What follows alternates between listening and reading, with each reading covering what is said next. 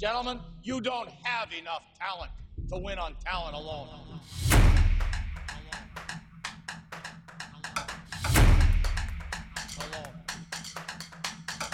Hello and welcome to the Town Alone podcast brought to you by The Wheel. I, as always, am your host, Adam, and with me, my co-host, Mike. Mike, how you doing today? I'm doing great. I'm going to go ahead and apologize, Adam. Mm-hmm. We had hit a big parlay this weekend, and Bill's got a big dub, so I might just be extremely obnoxious on this podcast. So, at least they didn't beat the Commanders this week. But for those of you who are new to the show, we are a sports podcast brought to you by the Town Alone website, and like Adam Copeland, we're going to hang around at the start and then hit a guy from Seattle with a chair. So, fucking kick it off, eh? So, Mike, before we talk about football, which is the thing that we spend most of our time talking about these days, got more updates on the Damian Lillard trade saga. So, for those of you who do not watch basketball, recently, perennial all-star player and man who is shorter than me, Damian Lillard, was traded from the Portland Trail Blazers to the Milwaukee Bucks in a 3-team trade, including perennial all-star player who is also shorter than me, Jrue Holiday. And now Portland has moved Jrue Holiday to Boston in a package for Malcolm Brogdon, Robert Williams, Golden State's 24 top 4 protected first, and Boston's 29 unprotected first. So now Portland's total haul from the Damian Lillard trade so far is DeAndre Ayton, Tamari Kamara, Malcolm Brogdon, Robert Williams, 3 firsts, 1 in 24, 2 in 29, 2 first-round pick swaps, which really don't pay off that often, so not even really worth talking about. So, Mike, with the conclusion of all of this, I've given grades to every individual team involved in this saga. And I say conclusion, I think we're still in the process of this. I think we see Portland move a couple more players. But let me go through a couple of my grades here, and then we could talk about the broader thing. Okay. Hey, real quick, did you when you said Robert Williams' name, did you say his full name? I did not call him Time Lord. I just called him Robert Williams. I didn't call him Robert Williams the Third either, if that's what you mean. No, I meant Time Lord, Robert Williams the Third. You big Time Lord as a nickname guy? I just think it sounds cool as shit. That's all. I don't get why they call him that. Does he have 2 hearts? I think early on in his career, he was just like really efficient with the minutes he was getting. So he doesn't, like every few seasons, transfer into a different British actor? Does he live in a phone booth that's bigger than I got you. Doctor Who. Yeah. All right, let's get these grades. So going in alphabetical order, starting with B for Bucks, I gave the Milwaukee Bucks an A+. Nice. Seems like the biggest successes are that they got Dame Lillard, obviously. Top, 18 player in the league? 18 and a half player in the league? Yeah, top 10 guard, you say? Yeah, I don't think I can name 10 guards better than Dame Lillard. Probably top 5 just off the dribble shooter in the league. Yeah, it's basically Jalen Brunson 1 through 9, and then Dame. All right. You see Jimmy Butler's hair? You see this shit? Yeah, his emo hairdo. What the fuck, man? Do teenagers scare the living shit out of him suddenly or something? No comment. Was he a young boy whose father? Took him into the city. Yeah, tense doesn't work very far into the line. You got any more? You got any Black Veil Brides jokes to make about this? No, it just looks like he's walking a lonely road. That's the only road that he has ever known.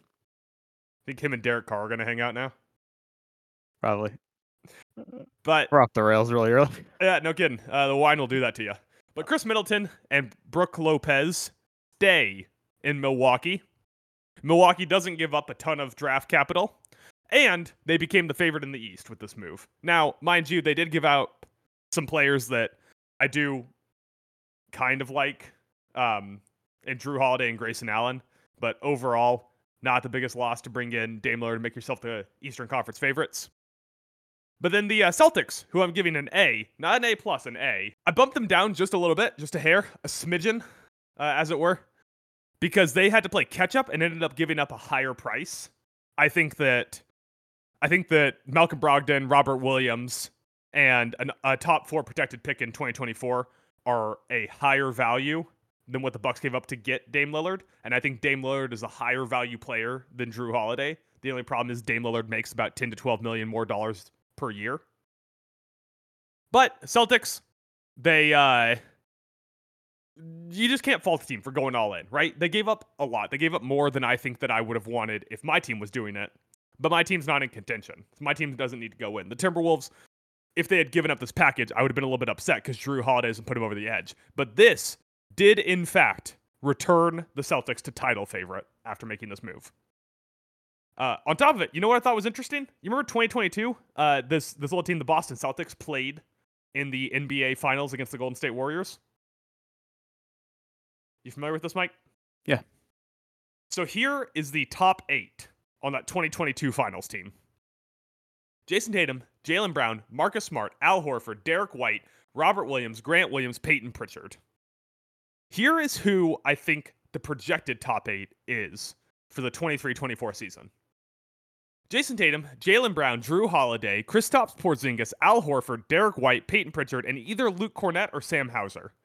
Which one of those top 8s would you rather have? Look, I should have written that down. I can read it again if you would like. Yeah, I got the projected one. Read me the 22 one more time. Yep. Jason Tatum, Jaylen Brown, Marcus Smart, Al Horford, Derek White, Robert Williams, Grant Williams, Peyton Pritchard. That's so tough. They basically turned Marcus Smart into Jrue Holiday and Kristaps Porzingis, and turned Robert Williams, Grant Williams into Luke Cornett / Sam Hauser and Al Horford. Well, not Al Horford because he's already there, but you get what I mean. The starting upgrades I like, going from Williams to Porzingis and Marcus Smart to Jrue Holiday. I guess yeah, I think that's really good. Maybe the depth that they changed, I'm not as crazy about, but I think their starting five is really good. I think Sam Hauser's good. Yeah, you're not a Luke Cornett guy? Not a Luke Cornett guy as much as I'm a Sam Hauser guy. Not a big Dookie? I literally have no response to that, but my brain nearly fried trying to think of another Green Day joke to make. Oh, well, it doesn't matter because Luke Cornett went to Vanderbilt. He just looks like a guy that went to Duke, probably because he's white. He does, yeah. I mean, Grayson Allen did, and he was involved in the trade, so half credit. So who would you take there, Mike? One game for the fate of Earth. Taking the 2022 NBA Finals, top 8 in points. Once again, Jason Tatum, Jaylen Brown, Marcus Smart, Al Horford, Derek White, Robert Williams, Grant Williams, Peyton Pritchard. Or the 2023-2024 projected top 8. Once again, Jason Tatum, Jaylen Brown, Jrue Holiday, Kristaps Porzingis, Al Horford, Derek White, Peyton Pritchard, Luke Cornett / Sam Hauser. One game for the fate of the universe. I'm gonna take this year's team. I think I'm gonna take this year's team too. I think they improved a lot. Worth noting, after this trade, here are now the title odds in the NBA. You got Celtics as the favorite, plus 380. You got Bucks, second place. Actually, Bucks tied. They're both plus 380, which is Vegas going, I don't know, fuck it. Someone's got to win. Next is the Suns at plus 550, who are too high on this list. After that, Nuggets plus 600, which are too low on this list. Yeah, that's worth a bet, I think. After this, Lakers plus 1,300, Warriors plus 1,700. So that's your top 6 in the NBA after this trade. Yeah, I think Holiday adds a great defensive piece to that starting 5. I do Man, what's with the Green Day-ness of this podcast? Oh, Holiday. Yeah. I do think. I mean, Malcolm Brogdon put up like just about 15 points and 4 assists on pretty close to 50-45 shooting, field goal to 3-point. So that is some good offensive depth they're saying goodbye to. But I guess the hope there is, I mean, you have Derek White coming off the bench now. He's no slouch. Yeah, and also Malcolm Brogdon was apparently unhappy with the Celtics, so they were going to have to move him regardless. Yeah, he didn't. At least they got Jrue Holiday out of that.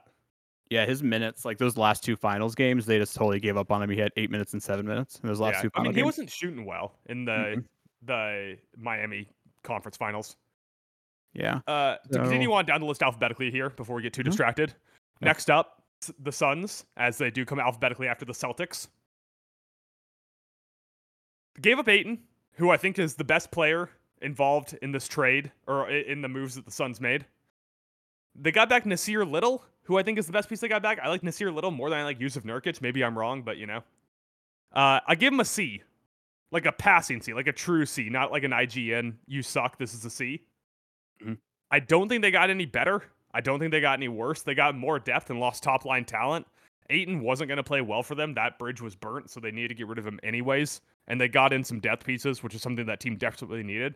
But I don't know why this even affected their championship odds. Yeah, I think you're spot on with the grades. I mean, their cap situation maybe a little bit better by moving Ayton? Is that like the silver lining? I'd have to double check. I don't Yeah. know how much money they brought in versus sending out. I mean, they're in the luxury, or they might even be in the super tax. So there's no way they could take on more than 110% of the contract value.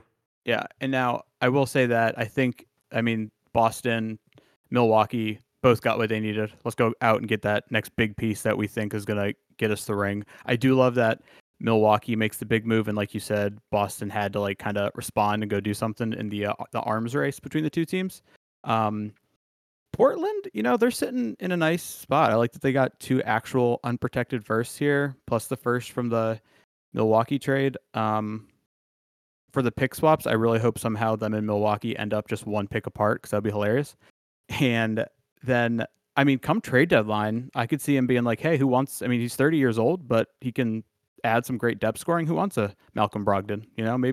I think Robert Williams will probably be there for a while. And I don't think anybody's going to want the Ayton contract. And I don't know if Portland's really looking into moving that, but I definitely see Malcolm Brogdon as a good trade chip come deadline. Yeah, so I gave Mike in the alphabet what comes after S. T. Yep, the Trailblazers. Ah, very good, very good. Yeah. So I gave them a B+. I think they did what they could. They got a lot of juice out of the squeeze, Dame wanted out. Dame wanted to only go to Miami. Once the Miami thing fell through, Dame wanted to stay in Portland, but you can't fuck around without finding out, I guess. Mm-hmm. I do think they still have trade pieces, so I guess maybe I should have given them like an incomplete or a W. What do you get in college when you drop out of a class? Is that a W? Is that an N? Something like that, right? Yeah, something like that. If you like correctly drop the class. Yeah. If you just stop showing up, you fail. not So that I'm speaking from experience or anything. But. Yeah, sure. So I'm giving them I gave them a B+, but really their grade's an incomplete. I do think that their trade pieces are still DeAndre Ayton, who's a maybe, 25, 26 years old, second contract, very expensive center. Maybe he could get moved.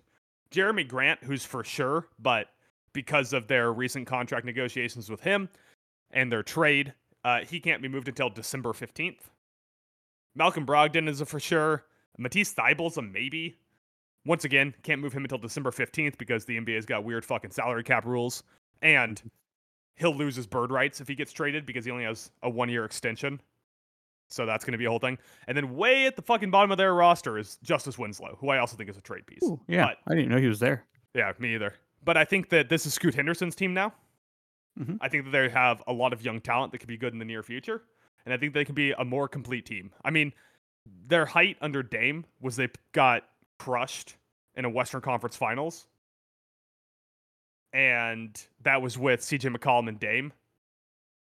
And so they're building back a little bigger. I mean, Scoot Henderson's probably going to be the centerpiece. He's a bigger, he's like a 3. And that's what you want in the modern NBA is you want your best player to be a wing or a center. But yeah, so I have those 5 pieces that I think are actual trade chips for them. Yeah, this like Dame Hall could just really expand as far as future assets go by the time it's all said and done. Remind me because, we're getting up to the regular season. My basketball brain has been off. I've turned that part of the brain off for the last few months. Is the babyface killer Anthony Simons still in Portland? Still in Portland. That's whose team this is. Move over, Scoot. It's fucking Anthony time. I think Anthony Simons, Shaedon Sharpe, and Scoot Henderson are really the core of that team with a close 4. Like it's like those 3 and then a quarter of a tier below is Kevin Knox II. So that's probably who they're building around. Nothing on Kevin Knox. You're the Knicks fan. I just erased him from my memory. Forgot he existed until right now. Just like the Phil Jackson years, I've just erased it. It never happened. Him and his fucking conjoined triangles of success or whatever it was called. Fucking loser. Any final thoughts on this trade there, Mike? Anything I didn't cover that you think is important? No, I think you covered it all. All right, then you want to talk about some professional wrestling? Nope. That's not the podcast, you idiot. Oh, Jeremy Grant's still there too, honey. That's what I said. Were you not listening to me? That's one of the trade pieces. They can't trade him until December 15th, but yeah, that's one of the trade pieces. Yeah, sorry. All right, Football. Mike. As everyone who knows who's listening, this is Monday morning right now. We are currently in Monday morning. It is Monday morning as of right now. And as such, we got some Monday morning headlines for you. Mike, let me get a little, give you a little taste of one of my headlines here. Hit me. Strike lines. Huh? There's a lot of strikes going on now, you know? Everyone's on strike. I was going to make it picket lines, because that's like the more common phrase. But I'm not talking about the Steelers here, so I didn't want to make it Right. picket lines. All right, you got to smart me up on the strike lines because I'm not getting where you're going. Okay. Just don't bet week 5. Okay. Don't bet at all in the NFL in week 5. Let me give you some of these lines, all right? These lines are fucking terrible. The Bills flying to London to play the Jags who have been there a week.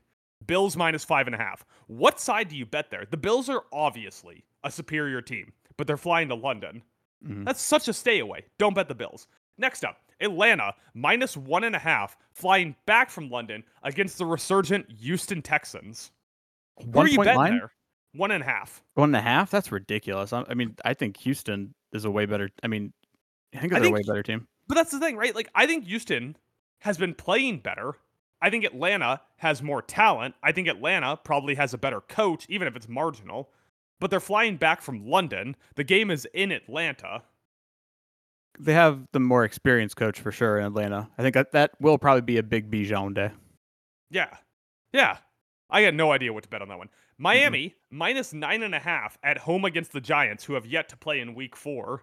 Miami blew out a bad team by 50 points. The Giants are probably a bad football team, but we have no idea what's going to happen tonight. A 9.5 point line is still big in the NFL. The fuck do you bet on that? Baltimore at Pittsburgh opened. This line opened. Baltimore minus 1. Now it's up to Baltimore minus 4.5. It's Monday, and this line moved 3.5 points. I feel like there's going to be, not to go backwards, but to one of your previous points, but I feel like that 9.5 is a lot for Miami. And that's going to be like kind of a big pressure, not like a big pressure game, but they're going to want to come out and like smack the shit out of the next team to show that they're like still legit. They just had a bad week, But we'll talk more about them later. They probably will smack the shit out of the Giants, but 9.5 is a huge fucking line in the NFL, man. Mm-hmm. Cincinnati minus 3 at Arizona. Arizona didn't cover a 14-point spread this week. Kansas City minus 5.5 at Minnesota. Minnesota has one win, but there's no receivers on Kansas City. And the Jets plus 2.5 at Denver. That's fucking stay away if I ever saw one. I mean, the Cardinals didn't cover this week, but hey, they are 3-1 against the spread. But it was a 14-point spread and they didn't cover. Yeah, so they didn't cover a 3. They didn't cover a 14-point spread, and you want me to bet on Cardinals plus 3 against the Super Bowl team? Well, I mean, it's one of my headlines that the Bengals are cooked. They're not making the playoffs this year, so you know how I feel. Damn, you're going full not making the playoffs. That's further than a headline. That's like a hot take. Hot take headlines here on Monday morning. Monday morning hot take headlines, as we call them. Yeah, I have no faith in the Bengals. I mean, they score 3 on a team that's given up 27 points in the last 3 weeks. 211 total yards of offense. Like, I get it. Burrow apparently has like the worst calf strain ever to strain a calf, but they're just playing bad on all phases of the ball. Karl Anthony Towns missed 52 games with a calf strain last year.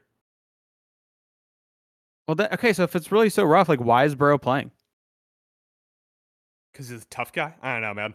You see Jamar Chase complaining in the locker room after the game on Sunday? I vaguely heard something about that. What'd he say? He's like, I'm open. I'm open every play. Oh, shit. Calling out Joe Cool. And T. Higgins is out. Yeah, I mean, 20 30, 165? 165 yards from Joe Burrow.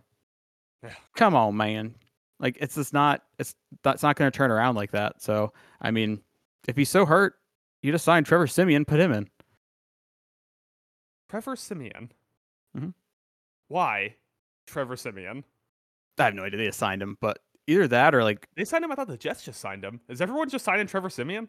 Oh, did the Jets sign him? Maybe I got my poor quarterback play teams confused. I apologize. Whoa, poor quarterback play. Zach Wilson played out of his fucking mind last night. Oh, yeah, I got a point about that as well, if you want to talk about it now. If you have the headline, I don't have anything specifically on Zach Wilson. this just kind of combines into two things. Justin Fields and Zach Wilson both played the games of their lives.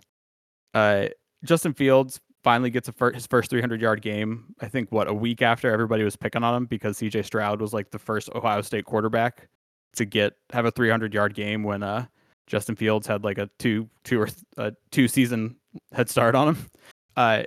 He's playing out of his mind, and then the defense is like, "Oh, we're the Bears. That's right, we suck," and blow a 21-point lead. They were up 28-7 with 4 minutes left in the third. It's not like they came out of half and Denver started going. They waited till late in the third to get moving, and then it was like a great day for Fields, and then he throws the game-sealing pick. Like that's a bummer. And then even like Zach Wilson. So I took a look at this.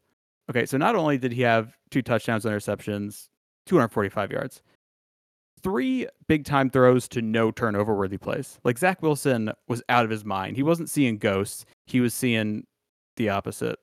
Humans, I guess. I don't know, living people. But he was just on it. Wait. What's the fucking thing from Kingdom Hearts? It's like a body with no spirit.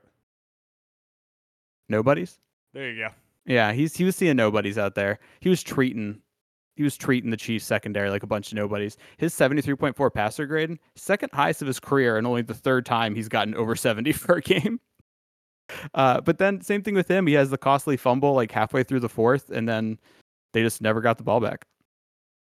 I heard a theory that it was because Donna Kelsey was in attendance and he was trying to impress her. Oh, definitely. Yeah, his MILF Island style.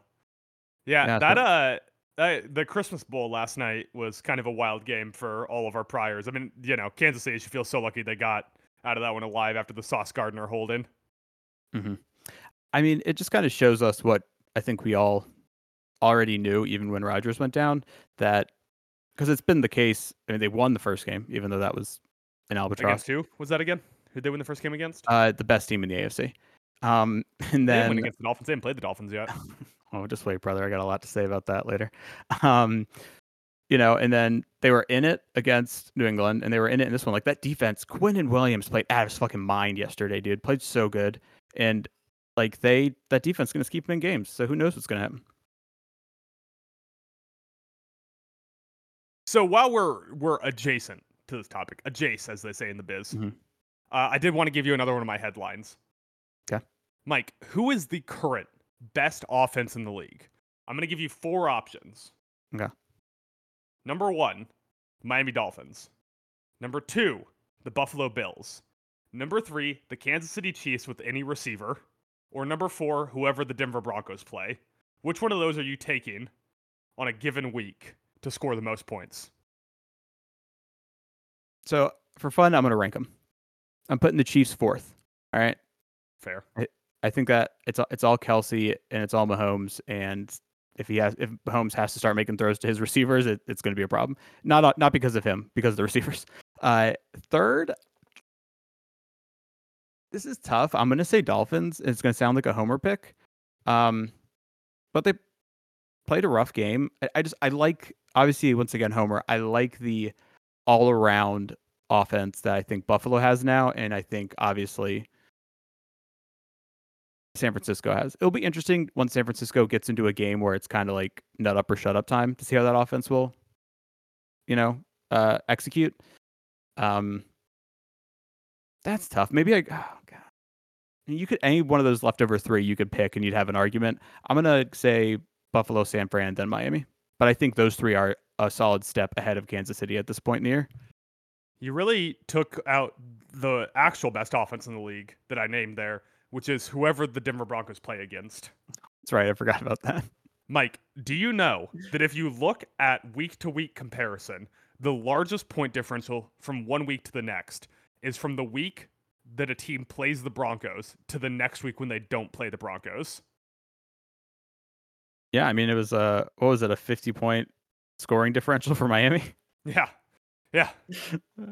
It is the largest decrease in week-over-week scoring in the NFL so far has been the week a team plays the Broncos to the next week. Like, even look at the Commanders. Commanders scored 35 against the Broncos. The next week, 3. Yeah, I know, like, they played basically like a solid 4th quarter, but even though they got the dub, is like, how safe do you feel if you're Vance Joseph? Like, I'm just surprised. Oh my God, yeah. Patrick Surtain should be the only person involved with that side of the ball who shouldn't be worried about their job. Yeah, absolutely. All right, Mike, I got 2 more headlines for you. You want to talk about the AFC or the NFC? All headlines I still have are AFC, so let's go NFC. All right.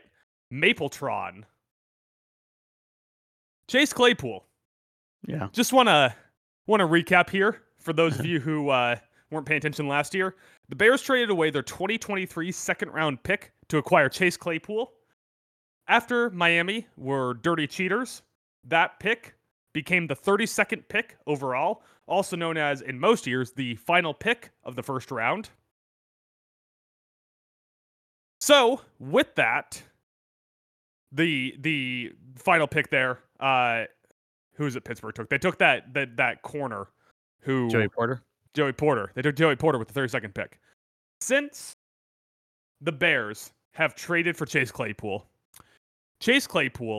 has had 10 games in which he's played, 43 targets, 18 receptions. 18 receptions on 43 targets. Not all Chase Claypool's fault. He's had plenty of drops, but also bad quarterbacking.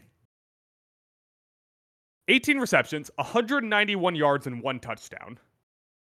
That's like a good one game from Keenan Allen. Has been 10 games that Chase Claypool has played. 30% success rate when Chase Claypool is targeted. That means 30% of the time that you throw a pass to Chase Claypool is a positive EPA play. 30%! There is no wide receiver who comes even close to that number. In 2022, I couldn't find a way to break it down when he was only with Chicago. So in general, in 2022, he had a 61.8 grade. That includes his time with Pittsburgh. Now, if you don't know the way PFF grading works, is when you start, you have a grade of 60. And every positive play increases by some, and every negative play decreases by some. Which means if no one had played with Chase Claypool, they would have lost a marginal amount of production. It was better to just have a standard nobody there than the guy you traded the 32nd pick in the draft for. So far in 2023, 53.3 grade, which means that if you just had the most average wide receiver you could think of, quick, Mike, most average wide receiver you can think of. Brandon Cooks.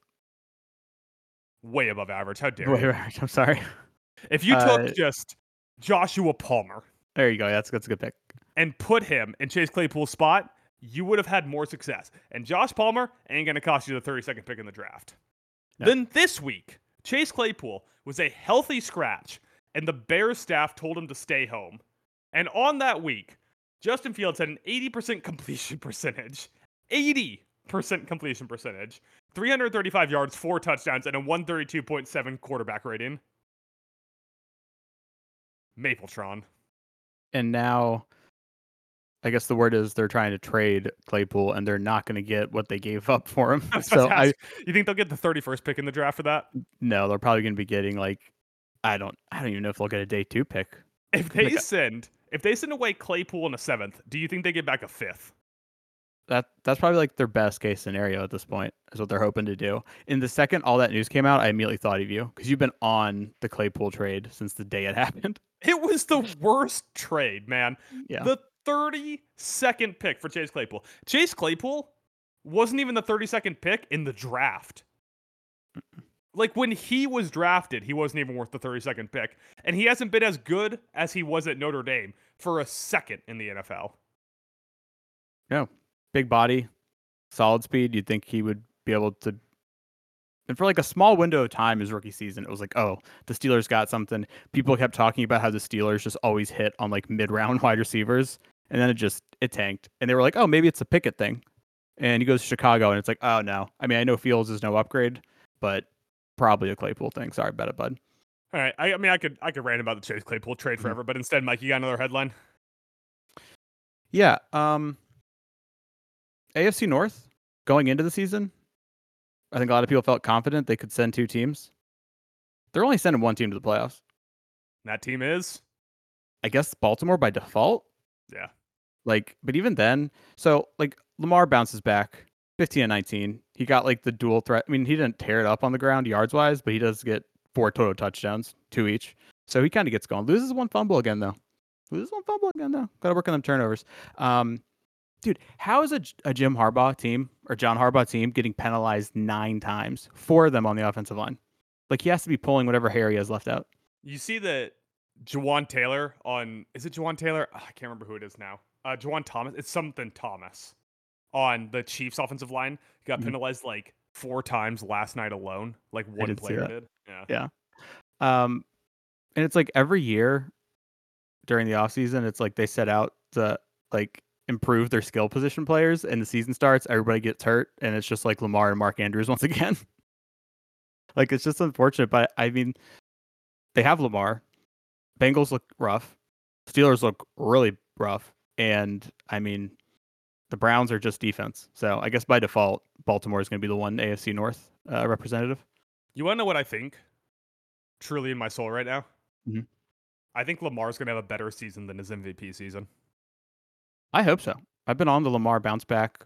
You know, I thought it was going to be last season. It wasn't. I really wanted it to be this year. I had a lot of my priors were on Baltimore to shit smack at least 2 of those teams in the division, and then be right there with Cincinnati to win it. So let me also say this. While we're talking about Baltimore, it was so dumb that line was ever in Cleveland's favor going into the game. Oh, no. It doesn't even matter that like after Deshaun was out, it switched over to the Lamar side of things.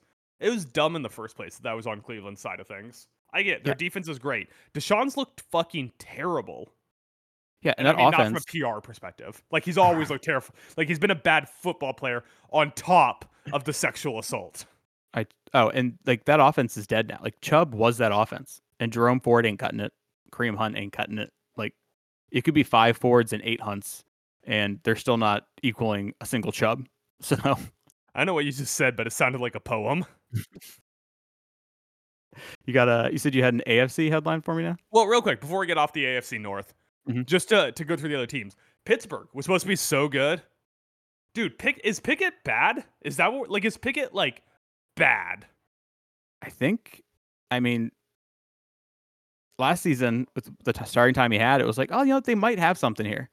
And he like played the good preseason, you know, and they made some good moves, and we're like, yeah, Pittsburgh, like they can definitely get in the playoffs this year. And talk about a sophomore slump. Pickett's look really bad. Yeah, now he's injured, and they got Titty Kissing Trubisky back in there. I mean, he backed up Allen, and I always have a soft spot for Allen backups, so I'm rooting for the kitty kisser, the titty kisser. And then Cincinnati, man, like if Joe Burrow's calf is affecting him as much as it seems to be by the numbers, you gotta be real worried if you're Zach Taylor right now. Yeah, 3 points against the Titans. I thought this game was going to be like boring, like 13-3 Cincinnati on like a game-winning McPherson field goal, and it was even worse than that because Derrick Henry just started popping off. Tannehill didn't cost him the game, and it was just terrible. If you are a Bengals fan, worst Tigers I've seen play football all weekend, and LSU somehow lost. Heyo. Did you see the whole Derrick Henry sequence when he threw the touchdown? Yeah. Did you see the play prior to that? Yeah. So they line up under center with Derrick Henry taking the snap. And Cincinnati calls a timeout. You're like, okay, they see the trick play coming. They're going to adjust everything and get back to it. Coming out of the timeout, Tennessee just runs the same play. They just have Derrick Henry under center again. And the Bengals were shocked by this. Like, they saw it. They called a timeout. They came back out and were shocked that Derrick Henry was under center. They think if they called the timeout, Tennessee would be like, oh, now they know what we're going to do. So, we didn't catch them off guard. So let's change the game plan. But they were doing that thing where like the middle linebacker obviously got like the audible in from the coach and like the headset and was like trying to move people around and was like telling like the safeties to spread out. And they snapped the ball and there's just a dude wide open in the back of the end zone. Derrick Henry jumped in the air and threw a touchdown for that. Little jump pass. Yeah, like that's how much Tennessee like had no respect for the Bengals this weekend. No respect. They had no respect. They were like, "Oh, you call a timeout? Yeah, we're still gonna run the same play, and it's still gonna work." You know, I'm adding a new award on. that Okay. I don't have any notes for or anything. The Rodney Dangerfield No Respect Award this week goes to Cincinnati. 1, for not giving any respect to Tennessee, and 2, because I'm not really respecting this team anymore as a serious Super Bowl contender. Yeah, they got no respect. And like Burrow was like atrocious game 1. Game 2 and 3, he wasn't great, but he wasn't like a detriment really. But this game I felt like he was because he just couldn't get the offense going. So we'll see what happens. But I mean, everybody was like, "Oh, they lost the first 2, but last year," and I think, all right, well, now they're 1-3, bud. So 1-3, and Baltimore is the inverse of that. Baltimore has a chance of running away with this shit. absolutely. All right, Mike, my last headline: the Houston Rockets. Mhm. Mike, I'm Wait, giving what? out. What's up? The Houston Rockets. That's the headline. Okay. I'm giving out the yearly Talent Alone Rocket to the Houston Texans. Strap a rocket on them. They're going straight to the top, brother. Plus 44-point differential in the last 2 games. 5.5 preseason win over under. Currently sitting at 2-2. As of right now, they have the 13th pick in the draft, which they unfortunately trade to Arizona for the Will Anderson trade. And they have the Browns pick, which currently sits at 14th. So right now they're picking in the middle of the first round. Mike, are the Texans going to win too many games to get Marvin Harrison Jr. in the building? Oh, for sure. These Texans, I mean, they're about to leave the frisky category into whatever is above that. Like I don't know. I know. Yeah, like they may not be frisky. They're a problem for teams. These I mean, Texans were a problem. all of us here, we're standing up and cheering in the Stroud crowd. What a day for him. His first touchdown was technically like 3 touchdowns by the time they gave it to him. Nico had himself a day. Tank Dell had himself a day. I have Stroud crowd written down somewhere in here. I don't remember where anymore, but I have Stroud crowd written down on something. You It's got a to get thing. that name Stroud going. crowd. Yeah. You All right, got Mike, you got another headline for me? Yeah, so I got a headline and then I got a little bit of a rant I got to go on. So, About Stephen A. Smith again. no. I mean, unless you want to talk about it later, I mean, can I talk about Bills Dolphins now? Can we get to it? Is this part of your headline? Yeah. Yeah, go for it. I'm going to go Bills- take like a 15-20 minute walk. Bills, you know what they did this week? They pulled a straight Iron Sheik and they humbled those Miami Dolphins. All right. I said if you're gonna you're gonna go after the king, you best not miss. They missed. They Charlie Brown whiffed, and I mean I can't say how proud I am of our defense and the way they played. McDermott wasn't scared. He dialed up blitzes like 9 times. We got pressure on Tua. So Tua, through like the first few games, he had 16 passes, 16 20-plus yard attempts stretching the field. Only 2 in this game. The Bills were kind of like, all right, I tell you what, we're either going to get pressure on you for an incompletion or you're going to get like 9 to 15 yards, but you ain't going deep on us. You're not burning us. We're just not going to let it happen. Now, it looked like Achane was just going to kick us around all day early on, but luckily that settled down as game script change. Can we talk about Daquan Jones? I got to talk about Daquan Jones here. This dude had a 32.1% win rate, sacked, QB hit, 5 hurries. Like 32-year-old Daquan Jones had himself a day. Milano was locked in, dude. I mean, he just played so good. Yeah, Bills just didn't go safe on either side of the ball. I think there was a lot of curiosity if they were going to go run heavy and really try to go slow and kill the clock. And I feel like they came out and they're like, no, you want to go fast? You want to like have a little shootout? Let's do it. But also, what helped them is this running game was effective. They didn't completely abandon it. They were doing it, and they were picking up like decent, like 4-yard gains, which was helping them not fall behind in the stereotypical term, the down and distance. Stephon Diggs is him. All right, my man might have like literally got Coho kicked out of the NFL. His career might be done. Oh my God, it was brutal, man. It was like watching a murder over and over again. It was like 3 plays a drive minimum. Just, Yeah. you'd see Josh Allen like walk up to the ball and he'd just like be like, there's Coho, there's Diggs, know where I'm going with this shit. Every time. Yeah, Diggs totaled 120 and 3 touchdowns on the day, but against Coho, he had 4 of those receptions for 101 yards, 2 touchdowns, and 4 first downs. Like, he just ruined that poor kid's career. Coho had a 28.7 coverage grade against them. I kind of started to feel bad for him. Like, I thought at some point they were going to line up and he was going to see Diggs and just start crying. Like, would he have more success if he had just laid on the ground and hoped that Diggs tripped over him on the way past? Yes. Just like try to like tabletop him or something. Yeah. Take Just the get 15. behind him and get Jalen Ramsey to run on the field and push him over. Yeah. I mean, Ramsey and or Ramsey wasn't playing, but Ramsey wasn't Howard playing, yeah. Howard and Diggs, I mean, there was only one target where they went to when it was Howard and Diggs. So they just like played the matchups well. Also, throw a little shade. My boy Diggs is a real fucking receiver. He's not some gimmick fast dude who just runs slants into the middle, like Tyreek Hill. He also doesn't hit women, so he's just all around a better person than Tyreek Hill. 3 of 4, 85 yards, 2 touchdowns on the outside. He's a real receiver. All right. He's playing on the outside. He's going down the sideline. Josh Allen. We'll finally get to it, and then I'll wrap up here. Josh Allen, he's back in the MVP talk. All right. Not just He's back in there. the favorite. The favorite. All right. 21 of 25, 324 touchdowns. You know an offense is clicking if you put up big numbers and you keep your quarterback like under the 30 passing attempt mark. Like, that's a good fucking day. That's pretty good, all right? That's pretty good for me. 4 touchdowns. He also, his last touchdown, that run, that was just a total fuck you touchdown. They like didn't need to have it. Josh just took it in just to say fuck you, and we still run this division. The last 2 games, my guy has 6 big time throws, only 2 sacks. Has totally rebounded after the Jets game.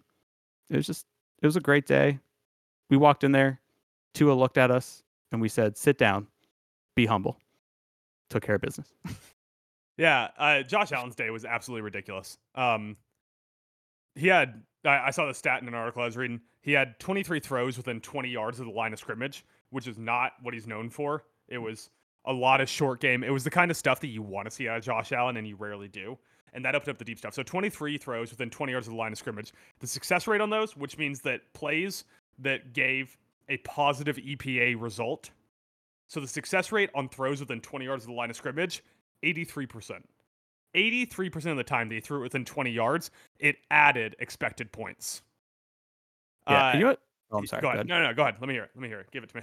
I was just gonna say something I love about the Diggs and Allen combo, and I'd have to look more into it. And I know like the Jets game stands out in some of the games down the stretch last year where, you know, we got kind of beat up and had some stuff going. Might not follow this narrative, but Allen's like a primetime player. He shows up in primetime. Him and Diggs do. Like when a big opposition or opponent comes to town or we go to them, they're ready to go. Yeah. I mean, Allen knows what the spotlight is. You just got to hope that he keeps up this thing where being a hyper efficient passer is more important than being the guy who chucks it 40 air yards downfield. He also had a success rate of 69% on Sunday. Nice. Thank you. Which means positive EPA on 69% of dropbacks. The second best mark of his career. I didn't look this up, but if I had to guess what the best mark of his career would it be that Patriots wildcard round where they had like a perfect game, you think? Oh, probably. They had like 7 possessions, 6 touchdowns, and a kneel. This was the closest game I saw to that performance from that Patriots game. Which, once again, you know what was a staple of that game? Mm-hmm. It was the quick throws. It was like the rhythm throw an 11-yard out route to Stephon Diggs. Yeah. Yeah, just an unreal game from Josh Allen that launched him into the top of the MVP conversation, and with good reason. This was one of those games where you're like, oh, you know what? There is a quarterback competing with Patrick Mahomes to be the best in the league. Josh Allen puts on performances like this that are Mahomes and further-esque sometimes. You just got to hope that he doesn't get in his head and go, yeah, but what if I spend a game trying to throw 60-yard bombs to Gabe Dave in double coverage? Yeah. 2 more quick points I want to make. One, you just made me think of is I appreciate the Jets making Mahomes have kind of a rough day because now it's like, see, it wasn't just us, all right? It's a tough defense. Give us a fucking break. And the other is that obviously there is a bit of a damper on the big dub with Tremaine Edmonds, what it appears to be like blowing out his Achilles or whatever. Doesn't appear to be. It is been confirmed. It is, yeah. So that sucks. We went into the game and Poyer was down. Micah Hyde did step up, get that INT. Let's go, Micah. Christian Benford was dealing with injuries during it. Like there was a point where I was like, I don't think we have any more corners left to play the game. So the secondary is going to be a cause for concern going forward. But hey, we get Vaughn back. Hopefully, it just becomes a thing where it's like we're just gonna, we're gonna get to the quarterback, cause an incompletion, or get a sack, or they're gonna get a first down. What can we do? Yeah, and you guys have the guns to keep up on offense, so you just need a few stops a game, really. Mm-hmm. All right, Mike, you got a rant you want to go on there, or Oh yeah, I just wanted to say, because you sent me that text earlier. you have to be more specific? Oh, you sent me that screenshot of someone going after Bryce Young. Oh yeah, that's Ben Solak's hot read article he puts out Benjamin Solak. every Sunday night to Monday morning. Good guy. I do like his coverage of NFL. He's a pretty smart dude. Richardson had a good day, obviously. CJ Stroud had a phenomenal day, obviously. Stroud crowd? Stroud crowd, stand up. Bryce Young. Let's calm down, people. All right. He didn't have like a phenomenal game. Didn't even have a good game. It was his best game in many categories.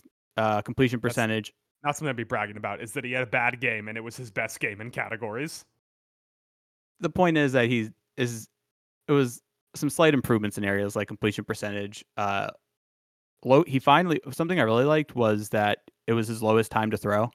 3.2 game 1, 3.19 game 2, and down to 2.43 here. Getting rid of the ball a little sooner, which is good.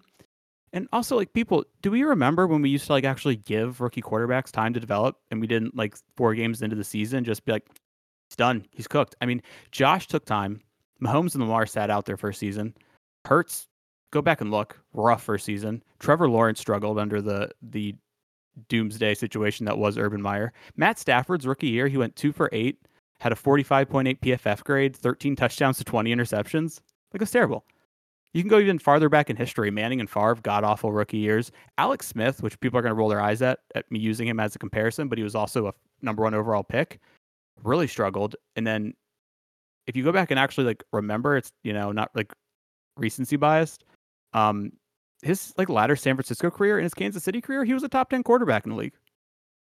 So I just want to say, everybody calm down and let's give my boy a little more time. No. Washed. Oh, but speaking of our boys, I do want to give a shout out to Deron Bland, currently leading the league with 16 interceptions. Let's go. He was fucking flying around on Sunday, man. Mm-hmm. All right, is that all your ranting done? Can we move on to other things, or you want to try to defend the guy that's too small to play in the NFL a little more? Now let's get to we're talking about some awards watches. Yeah, so I as an NFL consumer and as many sports consumer, one of my favorite conversations to talk about is end of season awards. Yeah, largely meaningless, and there's a lot of disclaimers you have to give before you talk about these things, because they're skewed by things like narrative and national TV spotlight and priors and win totals and things of that nature. But fuck, man, do I love award history and talking about award watches. So, as it is now week 4, I believe it's time for us to check the state of some of the major awards in the NFL currently. Yeah. So we're going to talk about the MVP, the Defensive Player of the Year, the Rookies of the Year, and the Coach of the Year. So, what's up, buddy? So when I looked at the rundown and I typed up my notes, I accidentally put COI, and so I was like, Comeback Player of the Year? He wants to talk about that? All right. But Coach of the Year, don't worry, I got something in the chamber. So we'll start off here. We'll go MVP and we'll go down the list. Mm-hmm. So just to give you reference on who typically wins the MVP, it is typically a 1 or 2 seed with 12 plus wins. It's always a quarterback, and for like 7 of the last 9 seasons, it's been the player with the highest EPA per play. So if we break that down a little bit further, the current 1 or 2 seeds, because it's week 4, a lot of these people are tied. So I went the top 3 seeds in each conference. Top 3 seeds in the AFC, the teams you're familiar with: Chiefs, Ravens, Bills. So that's by certain tiebreakers. That's who we find to be the top 3 seeds right now. Top 3 seeds in the NFC. Mike, I'm going to give you 2 of the top 3 seeds, and I want you to guess the third. Okay. Eagles and 49ers. Mike, who is the third seed currently in the NFC? Is this like kind of like a I'd be surprised to hear it situation? You would be surprised to hear it situation. I'd be surprised to hear it situation. It's the Washington Commanders. Is the Tampa Bay Buccaneers. Dude, Baker Mayfield revenge tour. Let's go. So then go into the highest EPA per play. Currently the top 3 players in EPA per play: Tua Tagovailoa, Brock Purdy, Josh Allen. One of those things is not like the other. Yeah, I don't know why Josh Allen is on that list. Shut up. I hate you. Looking at the odds, Looking at the odds, currently Josh Allen leads the field after Sunday at plus 380. Tua is second place, plus 500. Mahomes plus 550. Jalen Hurts plus 700. That is way too high. That is all based off priors. Jalen Hurts, not a good start to the year. No. And Lamar Jackson plus 1100. Mike, currently, week 4, who is your pick for the MVP? I mean, rewind the podcast 5 to 10 minutes ago, it's Josh Allen, hands down. Yeah, just hit back a few times. If I had to take a long shot bet, given the current odds, I like the Lamar Jackson plus 1100. I think he's playing really well, and once some other aspects of the offense catch up to him, once they catch an easier defensive schedule, I think we'll start seeing him climb the rankings there. What's up, bud? I do want to say that I would love to see like a McCaffrey or someone non-QB at least make it into the conversation. You know, because it is McCaffrey is the next person after Lamar. I just refuse to have conversations about players who aren't going to win the MVP. because it's basically just like a running or a quarterback award at this point. So I'm always kind of rooting for a non QB to at least get into the conversation. A non QB does not win this award. This award is a QB award now. This is in the 1990s where Barry Sanders is getting like 412 carries a season, and no one knows who plays quarterback for the Detroit Lions. This is 2023. The offense is the quarterback, full stop. Like, the only two exceptions to that are Tua, who is definitely not as good as a situation, but not like as disparate. I think Tua is better than we gave him credit for initially, but worse than he would be with other coaches. And Brock Purdy, who is just a Shanahan puppet, but he's not making mistakes, and that's worth something.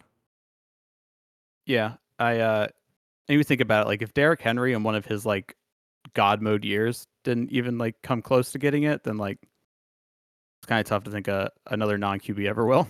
Yeah, and fuck anyone who makes picks on defensive players to win it. I don't care if you're the best pass rusher in the league. You don't affect the game enough to be the most valuable player. Anytime a defensive player is in Heisman conversation, I just go all in on him. That's such an old man argument. It's just like, It is. like literally, like if you look at the words, most valuable player, the player that adds the most value is never a defensive player. Yeah, Never. I'm just a natural contrarian. I'm a deep thinker. I'm a philosopher. You know. No, you're just a fucking old man. That's your problem. God damn it. Next award. Yeah. Next award, Defensive Player of the Year. 7 of the last 8 winners have been on the defensive line. The only one who wasn't was that crazy Stephon Gilmore season in New England. They either lead the league in QB pressures or they're Aaron Donald, who typically comes in the area between like 3rd to 5th in QB pressures, but is playing like 0 or 1 tech the whole season and defeating double blockers. As far as I see it, the real candidates here, the pressure leaders currently in the NFL, Aiden Hutchinson, TJ Watt, Josh Allen, Myles Garrett. And if you look at the odds on favorites currently, Micah Parsons plus 200, Myles Garrett plus 350, TJ Watt plus 425, Nick Bosa plus 2,000, Aiden Hutchinson plus 2,800. Mike, who is your current pick for Defensive Player of the Year? Dude, I don't like the team, but it's got to be Myles Garrett, man. It's got to be Myles Garrett. I mean, this dude, 107 pass rushes. He's rocking a 32% win rate. That's just shy of 35 times he's beaten whatever jabronis tried to stop him from pressuring the QB. 6 hits, 6 sacks, 1 hurry. He's part of a Cleveland defense that literally is the only thing going right for that team. It's got to be Garrett. I'm prone to agree with you. I think that at some point we get the Micah Parsons one just because he's so good year over year. But you can make the same argument for Myles Garrett. Like, you got to give it to one of those two guys. You can't give it to TJ Watt or Nick Bosa. Like, this is not a repeat winner award very often except for Aaron Donald. I'll say, Aiden Hutchinson, kind of frisky at plus 2,800. I'm not the biggest Aiden Hutchinson guy in the world, but he's currently leading the NFL in pressures. Yeah, Hutchinson's had a great start to the year, and also, like you said, they don't often do repeat winners, but it would be kind of cool because Aaron Donald, once again, is still like a menace to society. Yeah, he's back. He had a bad year last year, or a down Yeah. year last year, and this year, you're right, he's a menace to society. I mean, who didn't have a down year in LA last season? So it would be kind of cool to see him get the 3-peat back to back to back. Not back to back to back, but you know what I mean. Also, wouldn't it be his 4th time winning the award? I'd have to double check that. It would? I think so. Christ. Man. So you go Myles Garrett, you said? Yeah, for sure. All right. Next up, the rookies of the year. We'll start with defensive.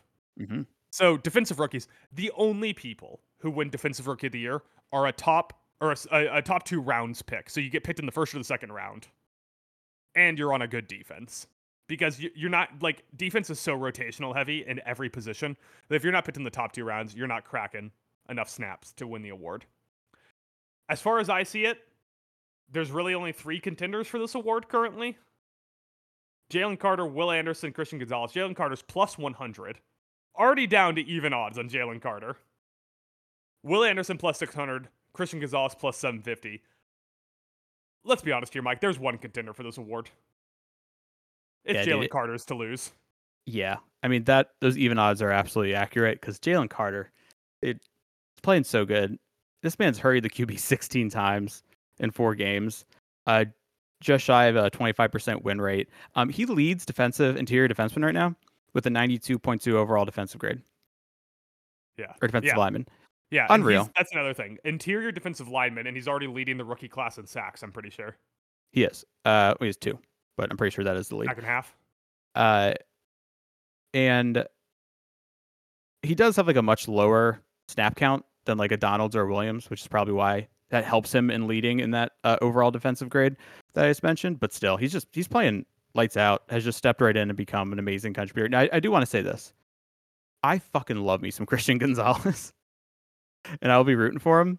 Unfortunately, he's on a defense that's going to get gassed halfway through games because they're just going to be exhausted from constantly being on the field. And I also do love some fucking Brian Branch. Both those guys I really love, but it's Carter. No Emmanuel Forbes. You don't think he's going to win it after giving up like 200 yards to AJ Brown this week? Yeah, I don't think so. Just a couple more Jalen Carter stats. 1.5 sacks by ESPN, 4 solo tackles, 2 forced fumbles. The man's a monster. What are they calling him? They got a nickname for him, right? Jalen carting you off on a field. All right, I'll Google it. After I get to you, juiced up Jalen. That makes it sound like he is on the gas. Baby Rhino. Baby Rhino, I like it. Yeah, that's what they're calling him. Offensive Rookie of the Year. Didn't even do research. Stroud crowd, baby. Stroud crowd. Yeah, Plus so 200. I didn't do any research. My immediate thought was Stroud crowd, hands down. Now, the other 2 names I will say can make it interesting. Achane over there in Miami. If he keeps getting the big chunk plays, I'm sure he'll get, all the highlights will help him. Also, you got to mention Puka Big Dick Nakua. All right. Big penis Puka. 8th among wide receivers with his receiving grade already. That's all of them. That's not rookies. That's all of them. And he added to his legend with the game-winning tutty this week. You got to at least mention him. And also, I mean, it's not a totally serious answer, but I will forever be a fan of Samuel L. Legit Laporta. This man is above 70 in his PFF grades for overall receivings and even pass blocking. He's getting out there and making plays, man. He's knocking fuckers over. Also worth noting, Bijan. I don't know where he is in the numbers, but he's having a pretty good start to the season. Mm-hmm. Obviously, Achan's now won the starting job in Miami. It seems he's got the highest snap count, but fucking Stroud crowd, baby. Voters love quarterbacks, so that obviously is going to help CJ Stroud along with how amazing he's playing. Yeah, and Offensive Rookie of the Year isn't as skewed as MVP is. Like, other players definitely win it, but Stroud crowd, baby. And our final award we're going over, Coach of the Year. Some people claim that this is a first or second year award. Typically, it goes to coaches who outperform their win total significantly and make the playoffs. Brian Dabble, fun fact, first coach to win this award with under 10 wins since the year of our Lord, 1990. Wow. You know who won it in 1990? No. Jim Johnson went 7-9. Oh, Jesus. That's Coach of the Year? What the fuck was going on in the NFL before I was born? Right. It's rarely a repeat winner. There's been a few. Usually that's when you get to the real, like, high-quality coaches, not the one-and-dones. You get, like, a Bill Belichick in there every once in a while. Mike, as I see it, here are the real candidates. Mike McDaniel, the Vape Lord. Mike McCarthy, the Steak Lord. I don't know, a little chubby. Sean McVay, resurgent Sean McVay, having a great start to the season. And Matt LaFleur, who, once again, first-year quarterback, outplaying the wins total, what you're kind of looking at.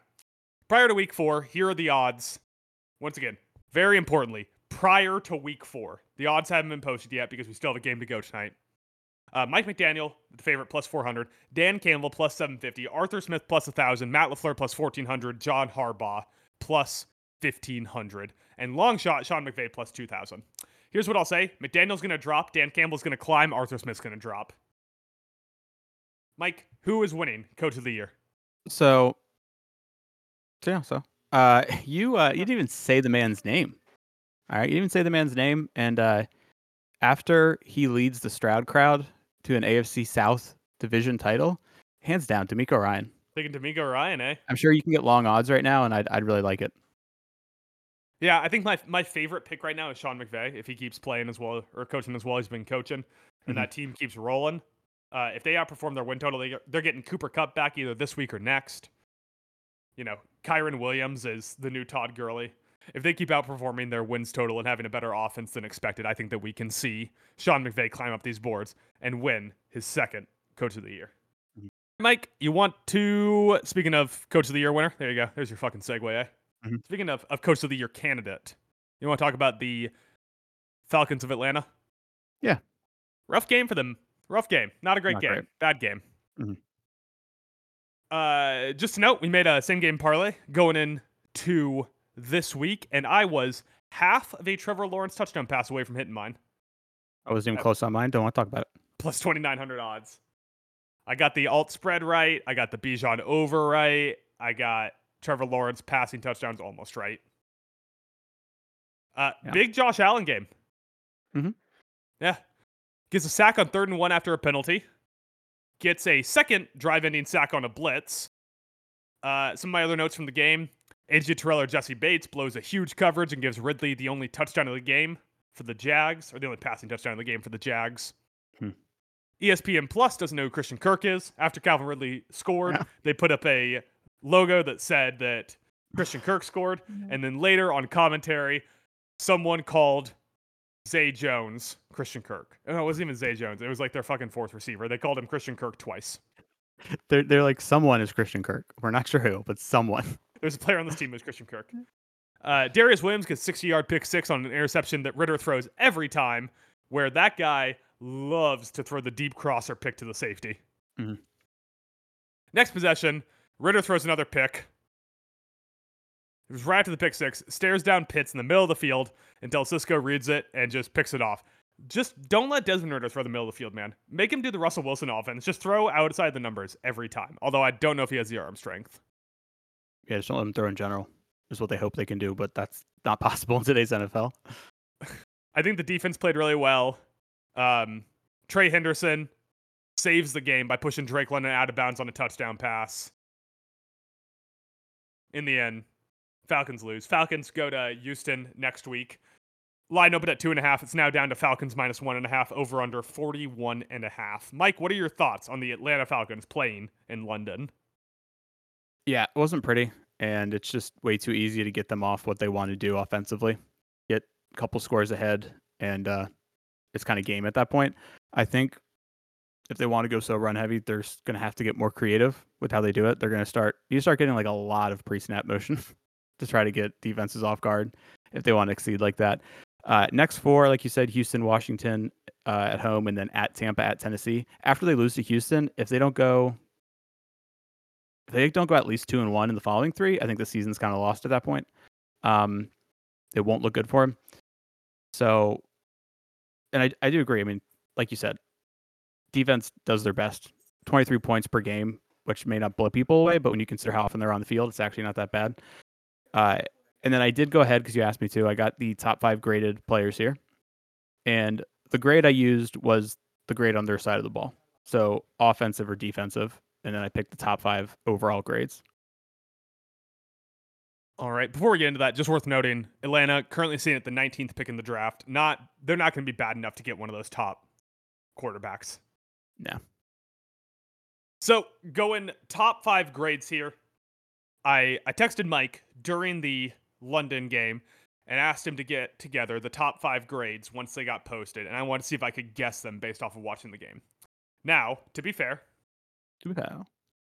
I did for a portion of this have to go cook and clean my kitchen, so there was a chunk of the late 3rd, early 4th that I missed. So if anything, if anyone's playing out of their fucking mind in that period, I might miss them here.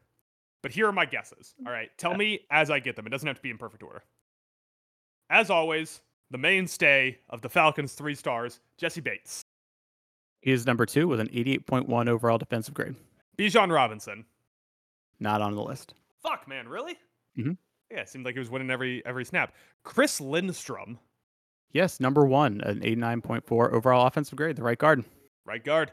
D. Alford. Not on the list. Fuck. Jonnu Smith. Yes, the 3rd overall with an 82.5 overall offensive grade. If he is your 3rd highest graded player, didn't have a good game. All right, I have one more guess here. I want to get the 5 perfectly, but I did write down 6 names. Okay. David Onyemata. Did not make the list. Fuck. All right, who were the 2 I missed? So 4th highest was center Jrue Dahlman, 82.4. And lastly was Calais Campbell, 79.2 overall defensive grade. Okay, I'll take that because I gave Calais Campbell one of my stars of the game. Yeah, I feel like the guard and the center are both popping up on that top 5 list. Is probably why you thought Bijan would be. Like they helped him out. Right? And that's probably why. I don't know. Bijan was kind of flying around, man. Mm-hmm. You have any notes, or can I give you my 3 stars? Nope, hit me. All right, 3rd star of the game, once again, Jesse Bates. 3rd star, 8 tackles, 1 tackle for loss. Great in coverage all day. 2nd star, Calais Campbell. Old man, still got it. I have him as 8 tackles, 1 for loss, and getting a sack on Trevor Lawrence in limited snaps. And my 1st star of the game, now I'm feeling bad about it. Feels like I shouldn't give it to him because PFF doesn't agree with me. Bijan Robinson, 14 for 105 on the ground, which is 7.5 yards a carry, and then another 5 receptions for 32 yards through the air, and just still being all Bijan-y. Yeah, him and Josh Jacobs this week. It's like they go into a hole left in like the like A gap or the B gap, and it's like they come out faster somehow. Yeah, Bijan had a 28.7 grade in pass blocking, so that probably dragged down his overall offensive grade. Why he didn't end up in the top 5 in one of those. Once again, at Houston next week. I believe the line's currently Falcons -1.5. Starting to get to make or break territory. This is the talent alone team against the talent alone quarterback. Strapped the talent alone rocket to him earlier in this. Definitely kind of a grass is green on the other side situation I'm feeling right now. Like me some Houston, not liking how Atlanta's looked the last couple weeks. Kind of wishing we had picked Houston, but you can't change your team, Mike. All right, Mike, we got one more segment to go through this week. It is our weekly awards. Now, for those of you who aren't new here, we give out the identical 5-6 awards every week. They never change regardless, and then we have a free space to give up any extra awards out. And I maybe forgot a little bit here to bring up the wheel. So give me a second. Yeah. How come we have no awards music yet for this? It's in the post. I never hear it. I don't have any. I was just hoping you weren't listening to the podcast. I like to go back and hear how smart I sound. So why are you listening to the podcast then? All right, Mike, you kicking or receiving this week? Defer. You can choose. Fuck's sake. Coward. I'll kick. You take the first one. Yeah. I should have waited until I spun the wheel to tell that. So if it was an award I didn't want to talk about, I give it away. All right, Mike. It is our weekly Taco Bell Hottest Seat of the Week award. Sponsored by Taco Bell. Yeah, so you're not going to like my pick because it's not. I decided to shake it up and go actually a little college football here. So if you don't mind. So Brian Kelly, who's got signed to a 10-year, $100 million contract and more incentives than you could even imagine, on the hot seat. Things are not going great. He is now 3-2. Lost week 1 to FSU 45-24. The defense gave up 494 yards. In week 4, they barely beat Arkansas. At home, 34-31. His defense gives up 426. And then most recently this week against Ole Miss, they lose 59-49. Defense gives up 706 yards. 300. Who are they? The Denver Broncos? Yeah, 317 on the ground. Now, keep in mind, this LSU defense was like top 10 in like the nation last year, I think, or for sure really high in the SEC. So 317 yards on the ground, not good. And you're playing for a massive SEC program who will not fuck around. So Brian Kelly, hot seat. Damn, didn't expect you to go to college, but I should have guessed you were going to call out a former Notre Dame coach. There actually is a point I made. It was kind of funny. Is that they are one of the worst graded tackling teams in the FBS, and Notre Dame fans are laughing because after him being our coach, we're like, yeah, that definitely tracks. All right, Mike, spun the wheel again. My first award this week is going to the Brandon Staley Memorial Worst Coaching Decision of the Week award. Who boy, do I have notes on this one. Gotta go to the What the Fuck Are You Doing coaching bowl that happened this week, where the Las Vegas Raiders played the Los Angeles Chargers. At the time of this coaching decision, the score was 24-10 towards the Los Angeles Chargers. On 3rd and 34, Josh E.M., my man, 3rd and 34, calls a screen pass. Team is down 2 scores, doesn't even go for it, calls a screen pass. Gains 4 yards. It is now 4th and 30. They're on the LA 38, which would have made it a 55-yard field goal. And Josh McDaniels punts the ball, tilts the field only 25 yards after the fair catch. Once again, they're on the 38. Their kicker is Dan the Carlson kicking man. There you go. My guy. Dan the Carlson kicking man is 24 for 29 on 50-plus yard field goals, by the way. Pretty good. And they punted anyways. Pretty they bad decision. would not go on to win the game. Backup from this game, a backup, what the fuck are you doing moment. Just the mystery of the week, Mike. So, towards the end of the game, on the 3-yard line, Josh McDaniels, who notably has the running back Josh Jacobs, who could not be stopped all day, decides to throw an out route. Asante Samuels reads it the whole way, picks it off, and then for some reason, with daylight in front of him, Brandon Staley tells him to slide. Happens before the 2-minute warning. So with the 2-minute warning and the timeouts and the injured Justin Herbert, Las Vegas gets the 2-minute warning, uses 2 timeouts, it's 3rd down, and injured Justin Herbert says, fuck it. Quentin Nelson's down there somewhere. Joshua Palmer's down there somewhere. One of the guys that wasn't Keenan Allen's down there somewhere. Uncorks a 50-yard bomb to convert on 3rd and medium. What? Once again, the fuck was Staley telling Asante Samuels Jr. to slide for? Oh, yeah. And he gets saved by a quarterback. Last week it was Kirk Cousins, I guess, not being able to hear over the Vikings crowd. And then this week it was Herbert making a great throw with one hand. And he got saved by 2 quarterbacks because Aiden O'Connell throwing that pick also saved him on the day. Yeah. Honorable mention to this award. Mm-hmm. Riverboat Ron going for 1 to tie the game, only to lose it in overtime after scoring the time-expiring touchdown to Jahan Dotson. I think it's time we give him a new nickname. Stale, boring Ron. I was thinking Rowboat Ron. Rowboat Ron? That's not bad. Taking away the riverboat from him. Yeah. He's now Rowboat Ron. No longer on a riverboat. Did you? You're not going to give Tomlin an honorable mention? I just had the riverboat Ron one. You got Tomlin honorable mention there, buddy. Yeah, he's down 16-3 with 5:50 left in the 3rd. It was 4th and goal on Houston's 5, and he kicked the field goal, so he could go for from a 2-score game to a 2-score game. We got to get these coaches into a couple math classes. It was very like old veteran coach who's been in the league a long time kind of decision.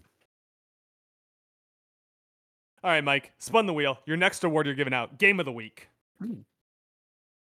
So my Game of the Week, obviously, since Miami just ended up getting kicked around by the Bills, I went Washington at Philly. Me too. Let's go. Yeah, 34-31 OT game after Hal throws the game-tying touchdown to Jahan Dotson. And it's just like, it's typical NFC East. I feel like it's kind of a crapshoot. The games are either a blowout or they end up being like a really fun, close game.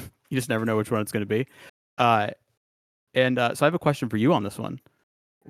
Where are you on the Hallow meter right now? How are you feeling? He's like a marginally better Heineke, right? Mm-hmm. Like, I just can't get that far behind him, man. He doesn't have the arm strength to really push into tight windows. He was getting rid of the ball super fast this week. He was going to his first read, and if his first read wasn't there, he was,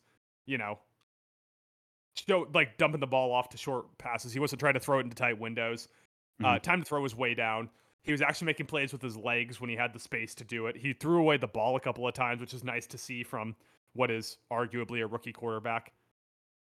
Good plays and bad plays, mostly good plays, though. He played a lot better this week than he did last. Mm-hmm. And then, who's having like a really good season, even though he's not like stuffing the stat sheet? If you look at the box score, Kendall Fuller, dude. Yeah. Like, can we talk about Kendall Fuller a little more, just in like the football world? I think he's playing so well this year. You just don't hear a lot about him.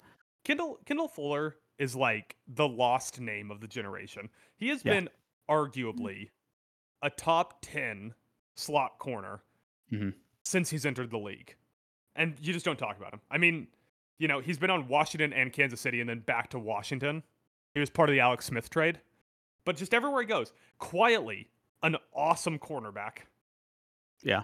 And then also, one of the things coming out of it is like Philly's still kind of looking for like that dominant win to like reestablish themselves like in the media's eyes as one of the top teams, and they just haven't been able to find it. So the only two notes that you didn't hit here that I did want to hit, the AJ Brown taunting penalty, kind of a great moment. I mean, Emmanuel Forbes was getting his ass kicked by Mhm. AJ Brown all day. And then Forbes gets 2 pass breakups in a row and starts talking shit. And then AJ Brown beats him on a touchdown. Forbes is just sitting there on the ground like a sad child. And AJ Brown like spins the football in front of him, looks him down and gets the flag. That flag then gives Washington the 15-yard head start on the kickoff that eventually leads to the Jahan Dotson touchdown. Oh wow, I did not realize that was the series of events prior to it. Yeah, just great on both ends there. Gotta love the taunt. Gotta love Emmanuel Forbes getting put in his fucking place after talking shit. Gotta love that AJ Brown's arrogance led to a Washington touchdown. It was really like the gif of the small domino and eventually leading to the giant domino. Yeah, I can't believe that's kind of a weak penalty. I hate most taunting penalties. I hate. Yeah, same. Mhm. Also, the official town alone rule, as we've stated in previous weeks, is that if you punt in overtime, you should lose the game automatically. Absolutely. It should be an automatic loss if you punt in overtime. And Rowboat Ron punts in overtime should be an automatic loss. I agree, but hey, it's kind of like best case situation I think for you because you're thinking like, hey, it was a really fun game. It was close, but we get a step closer to a high draft pick. We're not going to be bad enough to get a high draft pick, though. Probably not, but We've been stuck in that like 9 to 14 range since the Chase Young draft, and we'll stay there for years to come. Mhm. Skill position's too good. Eric Bieniemy is turning out to be a pretty good play caller. The defense is too good. We're not going to be anywhere near the Caleb Williams Drake May conversation. Yeah. Spinning the wheel. All right, Mike, I have gotten the Rubberman Bounce Back Performance of the Week. This is an award we give out every week to a player who bounces back. To go back to our previous conversation here, I went ahead and gave mine to AJ Brown. It's a little cheating because I'm actually giving it to him for the last 2 weeks combined. Yeah, we didn't give this award out last week. Oh no, I just killed the gimmick. His first 2 weeks this season, 11 receptions. This is total in his first 2 weeks. 11 receptions, 108 yards, 0 touchdowns, 72.8 grade. The last 2 weeks combined, 18 receptions, 306 yards, 2 touchdowns, 85.4 grade. AJ Brown, you're officially getting the Rubberman Bounce Back Award of the Week. Good choice. Very good choice. And Mike, the final named award that we give out every week, as everyone knows, the Fantasy Benchwarmer of the Week award goes to you. Mike, who are you giving the Fantasy Benchwarmer of the Week award to? Well, there's three possible candidates this week that really tried hard to make me look stupid. Yeah, you got to respect the hustle on these three men. So first off, like in my redraft league, made some bad decisions. Had Khalil Herbert, who finally had a good game, 20.2 points on my bench, and then Kyron Williams went back to scoring touchdowns and had 26.2 points. But the winner actually comes from our Dynasty League because that one's actually worth money. And I ended up forgetting and leaving Kyle Granson in as my starting tight end. Literally, when that week I picked up Cole Kmet with the intent of starting him, and Cole Kmet proceeded to be a part of the greatest Justin Fields day in history and posted 24.1 points. And I'm currently down in that match by 5.7 points, basically. And my competition has Daniel Jones going tonight. So that's really not a lock. I could still pull this out. Do you have anyone left, or is it just DJ against the world? Just DJ against the world. Story of his life. You gotta just hope that he's fucking picks. Yeah. All right, Mike. So then, as devotees of the show will know, we also every week hand out our free space awards. We'll go back and forth till we run out here. Mike, how many free space awards do you have? A couple, but I really just have one that like I for sure want to hit, depending on time. I have 2, so I'll start, and you can go in the middle, and I'll sandwich you as we like to do. Mhm.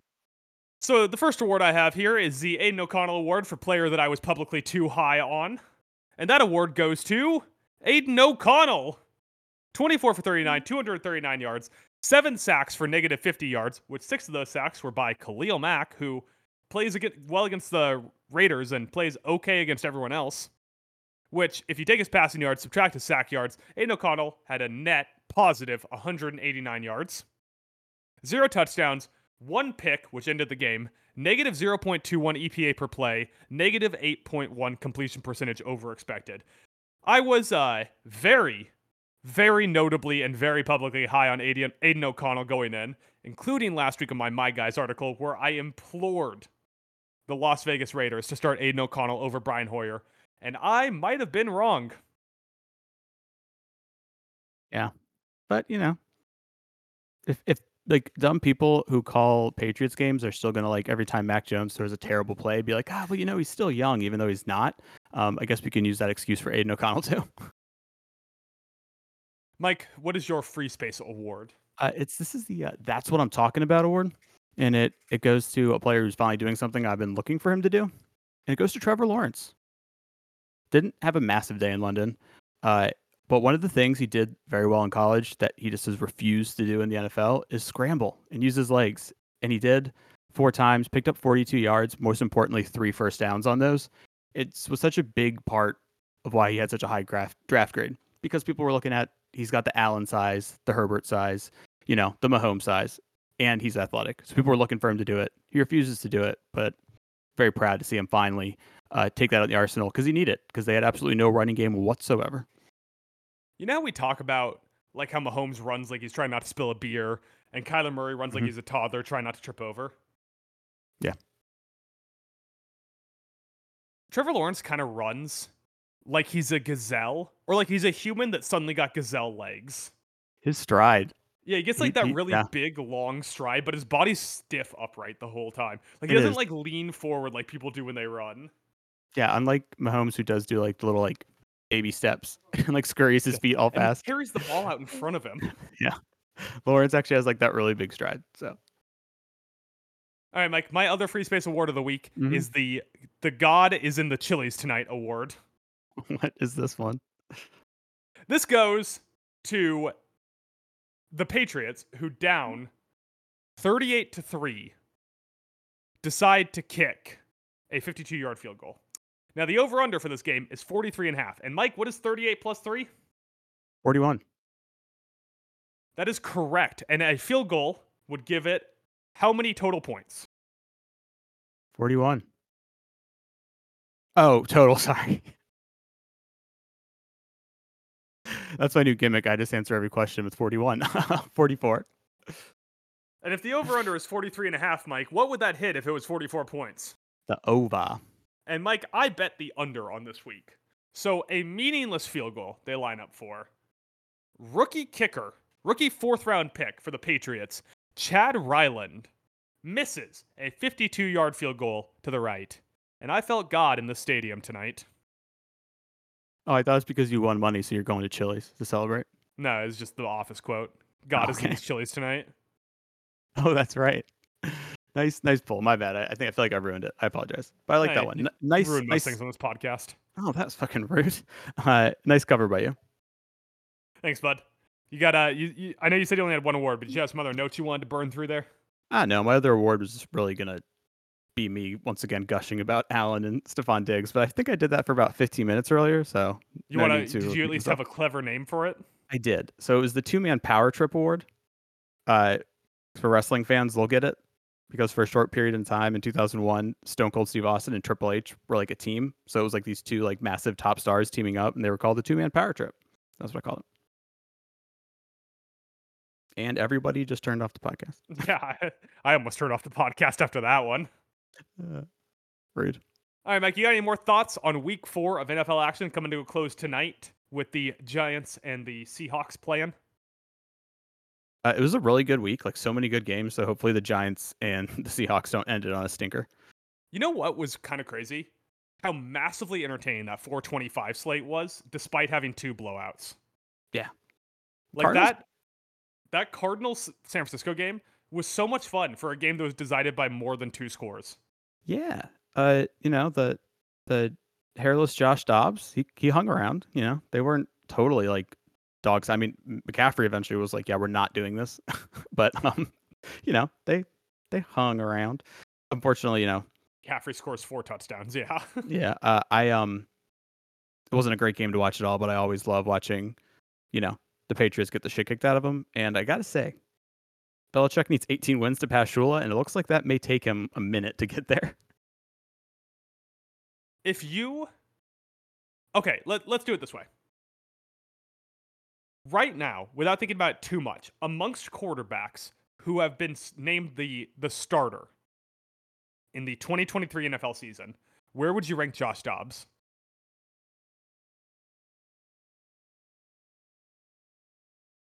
Like 15, 16. Like, is 12 too high? Because my Yep. instant thought is 12. If you gave me like a few extra minutes to kind of like really think about it and like look at some things, it may come out 12. He has not played that bad in a year where like Pickett has been bad and Mac Jones. I mean, Dobbs is playing better than Joe Burrow right now. Is that a crazy thing to say?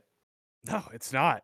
It's really not. Like, right now, for week 5 of NFL action, Geno Smith or Josh Dobbs? I'm gonna say Geno slightly though. A lot Okay. closer than you would think going into the season. Like not I as wanted to see if Josh Dobbs was the worst quarterback in his own division. no. His first quarterback in his own division is Brock Purdy, obviously. Oh, yeah. Going by your Purdy's fucking trash. your priors. Yeah. All right, Mike, you got any interesting things going up on the website this week? Well, yeah. I'm scheduled 9 a.m. tomorrow to record a Town Alone Pro Wrestling podcast. So getting that knocked out. Tipwa. We're gonna have Fastlane predictions coming up. A little bit of a heavy wrestling week, and then also I got some cool stuff in the works because we just don't have time between 2 football podcasts, hockey and basketball starting. NFL podcast to be specific. We just don't have time to really talk about college football, nor is it really something high on your radar to talk about. So kind of my goal is definitely I'm going to be going pretty college football heavy as far as articles go for the website. So look forward to that. And I, as always, will have my Guys article up. Once again, you can email us at talentalonepod@gmail.com. Send us your questions, comments, concerns. Let us know where you think Josh Dobbs ranks in the ratings. Ranks in the rankings amongst NFL starters so far this season. Let us know if you have any Monday morning headlines better than the Houston Rockets. Let us know your thoughts on the Jrue Holiday trade. And, as always, check out the website, townalone.com, Fastlane predictions. We got up the transfer portal part 2 last week. Unfortunately, the My Guys list is going to have to talk about Aiden O'Connell. There's no real way around it. I somehow became the guy who was highest on Aiden O'Connell in the football pundit world. Didn't expect that going into the season, did you? Dude, don't feel bad. I was high on EJ Manuel. We all make mistakes. Come back Friday for another Town Alone podcast. And then next week, we'll probably have our basketball over-unders. And should be getting our hockey prediction article up this week as hockey, the puck drop is next Tuesday, I believe. Only one thing left to say, Adam. Shout out Big Cock Fox. Big Cock Fox!